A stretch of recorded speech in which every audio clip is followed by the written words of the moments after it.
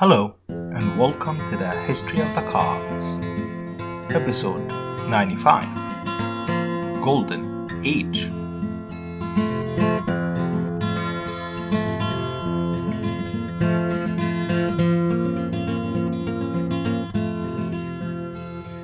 So we last stopped with Pope John VI dying in 1216 AD and leaving an empty patriarchy for the next 20 years.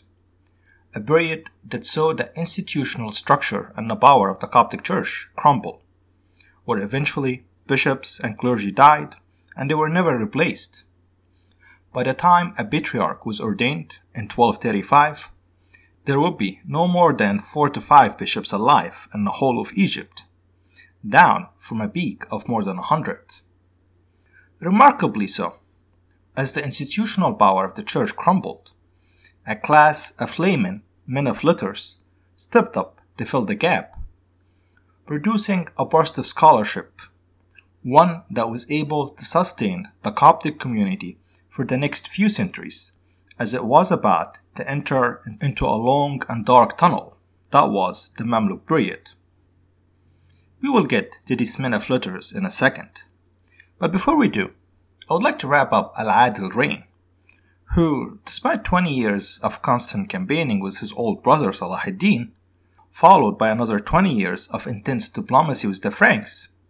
When he died, the last news that he got was that there was a great crusading army that just landed in Egypt, and all what he had built was being threatened.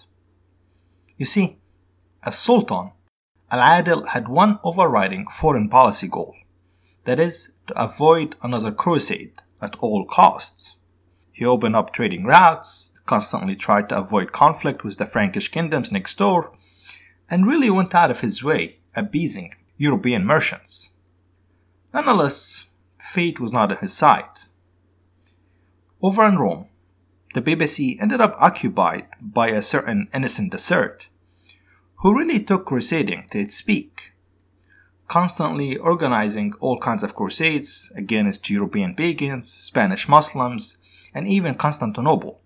Also, to be fair, that Constantinople thing was just a badly organized adventure that went out of his hand. These crusades are irrelevant to our story. What is relevant is the last crusade he organized before dying, the Fifth Crusade, directed against Egypt and set to take place in 1217. Right as a truce with the Ayyubids was set to expire. And to connect everything together, this is just a year out after John died.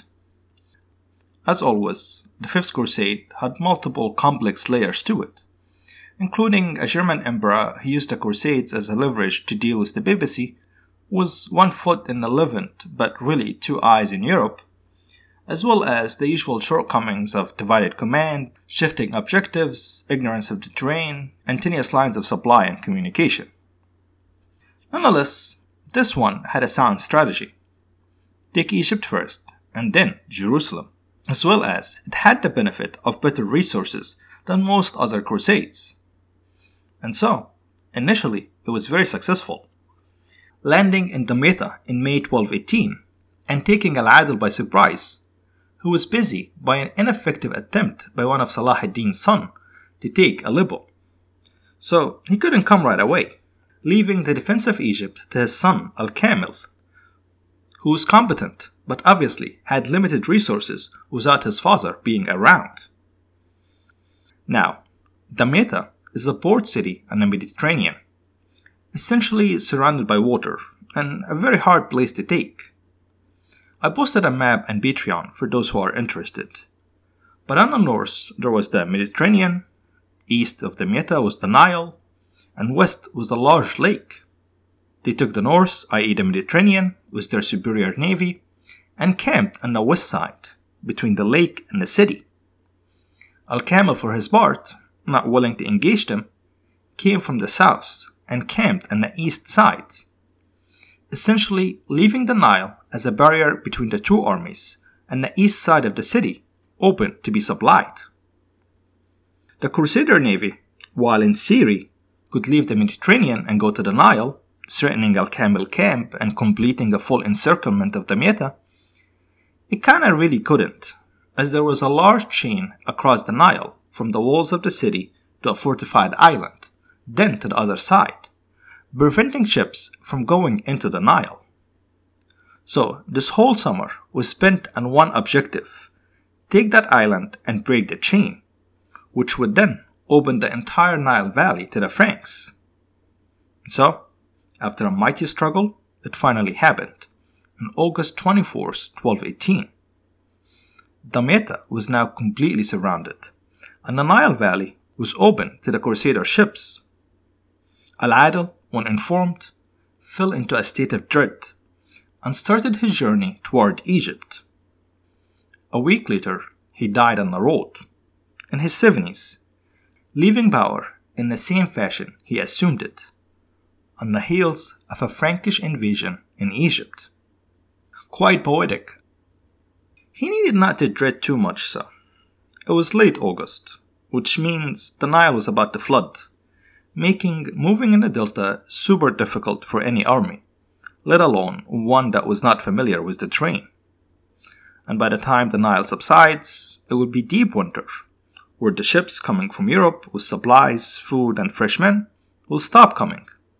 Again, putting a chill in any grand invasion plans.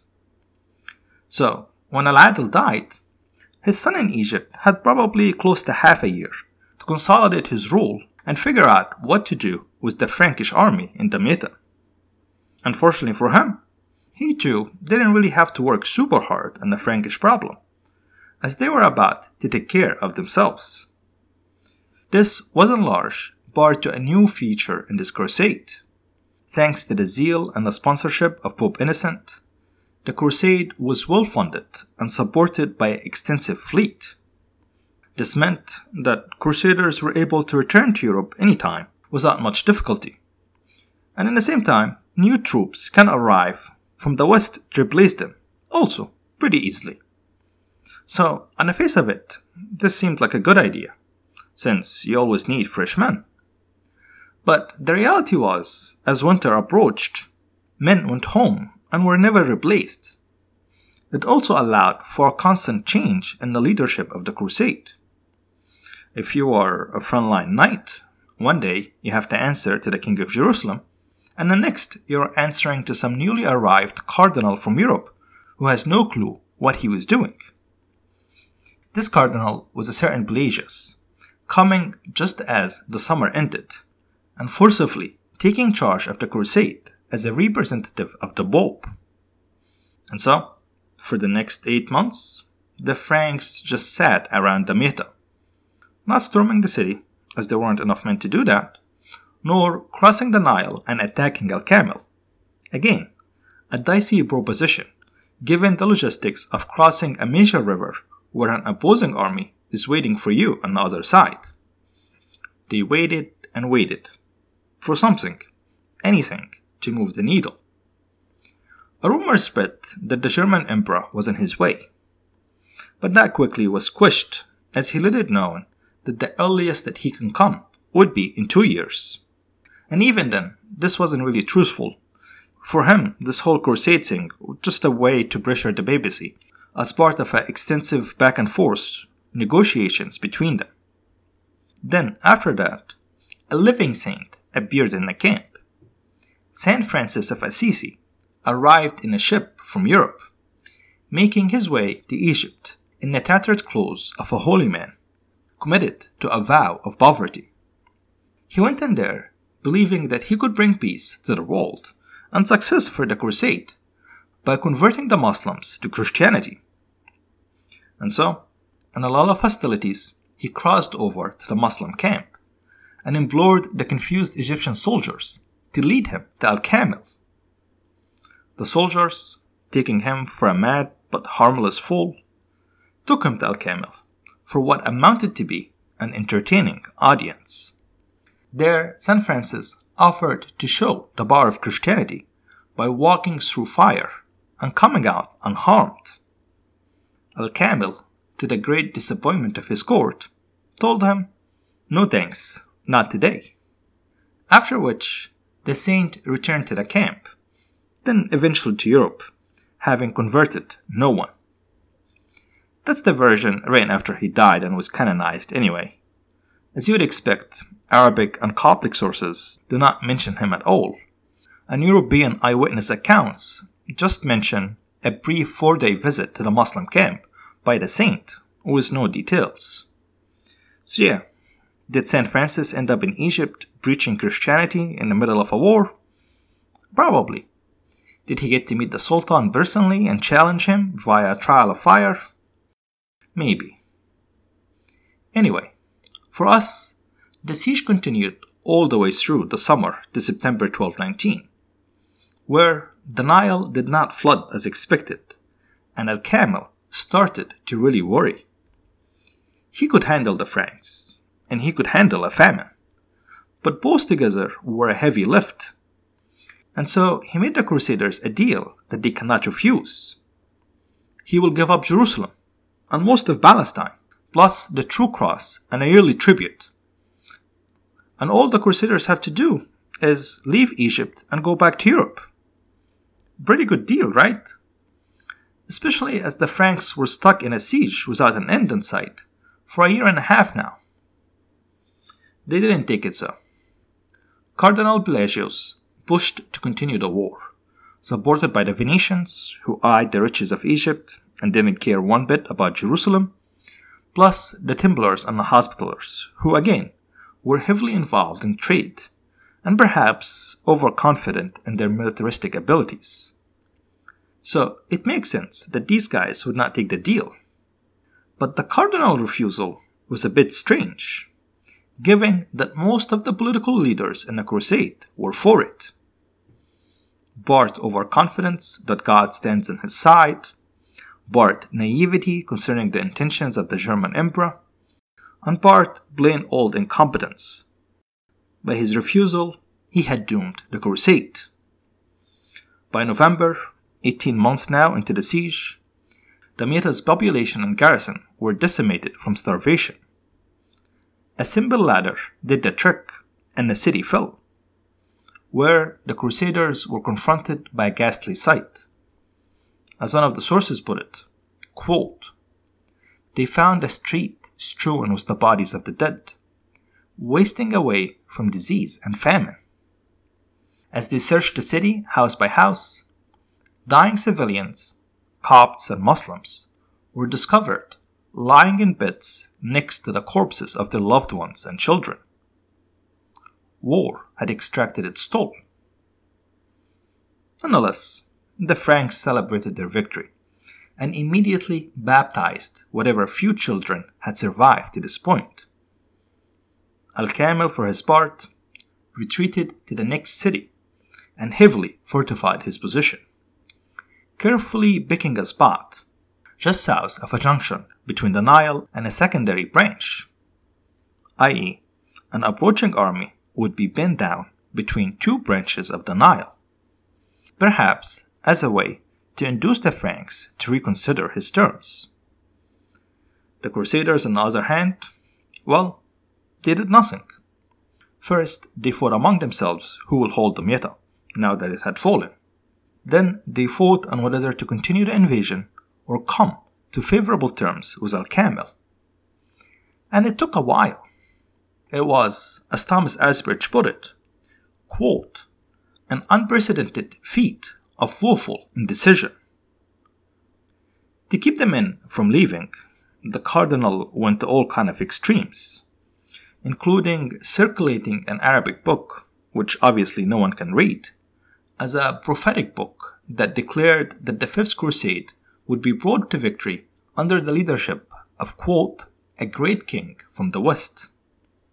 Anyway, nothing really happened all the way until July 1221, where the German emperor finally sent an advanced unit to signal his potential arrival. Again, very likely he had no plans of coming, but this was all part of a back-and-forth convoluted diplomacy with Rome. The cardinal also, again, taking a very strange decision, decided to finally leave Damietta and go to Al-Kamil in his defensive camp. At a very bad time, as the Nile was expected to flood in August, where not only they will be pinned down between the two branches of the river, they may end up stranded and completely surrounded by water if they did not move fast enough. By July 24th, they were still few days away from Al-Kamil camp, and the king of Jerusalem, sidelined by the cardinal so far, swore up and down that they should retreat now and avoid a disaster where the Nile floods around them. Naturally so, he was ignored. Finally, they arrived at August 10th, just as the Nile flood was beginning. Farther shooting themselves in the foot, rather than see what was about to happen and scramble a retreat, it was decided that the best plan was to make a fortified camp. 2 weeks later, as the Nile flood was reaching its peak, Al-Kamil ordered that the water gates used to control the flow of the water be opened. And suddenly, the Franks in their fortified camp were left wading in water up to their waist. That was it. They were stranded and surrounded by water all around them. 2 days later, the cardinal sent for Al-Kamil inquiring what would be the terms of surrender. Al-Kamil, in the mold of his father, and really hoping to avoid ever seeing ships coming from Europe again, gave them pretty lenient terms. Damietta was to be returned back, and the Franks were to release their prisoners, and that's it. They could go back to Europe alive. No tribute, no ransom, not even a promise not to come back again. Was Al-Kamil naive? Probably not. From all accounts, he seemed like he knew what was he doing. He had a big, difficult-to-govern empire to take care of, with a slew of ambitious family members lurking in the background. So, achieving friendly relations with Europe would go a long way in consolidating his rule. Should he have extracted a formal truce involving the German emperor? Probably, but it is unlikely to have been respected anyway. The point for us, as discussed last week, Christian armies fighting in Egypt under the banner of the cross was immensely destructive to the Coptic population.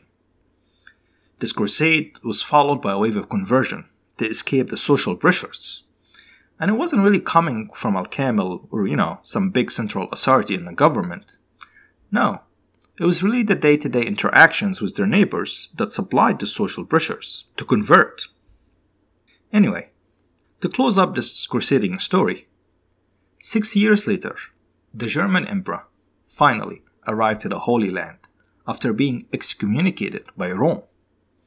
Again, this is all part of convoluted European politics that we will not get into.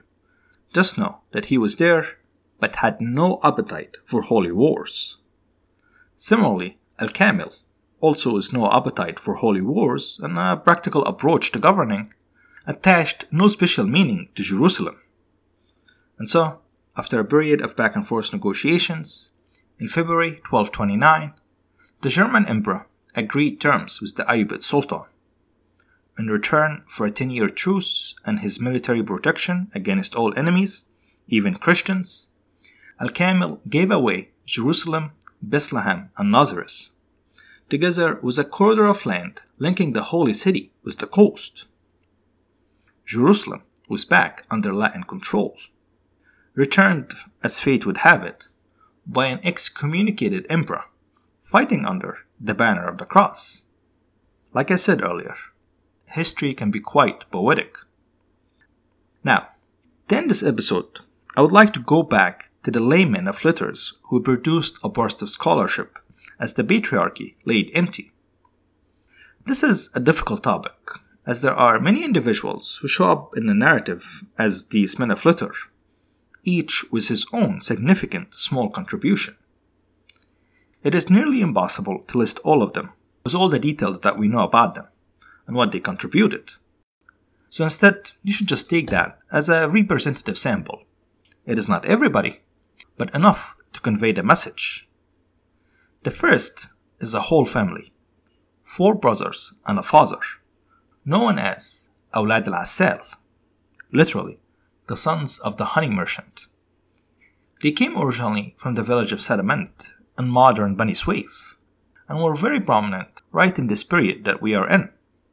peaking in terms of scholarly contribution around 1230 AD, and dying as the Ayyubid dynasty came to an end, in and around 1250 AD. In the manner of the Ayyubids, they were known by their titles rather than their names. The father was Al-Katib al-Masri, the Egyptian scribe. The eldest was known as Al-Safi, followed by Al-Asad, followed by Al-Mu'taman. And the last son, rising to the very top of the Ayyubids' bureaucracy, was Al-Amjad, where, at some point, he ran the finances of the army. Unlike his brother and father, he was a very important man politically, but had no scholarly contribution that we know of.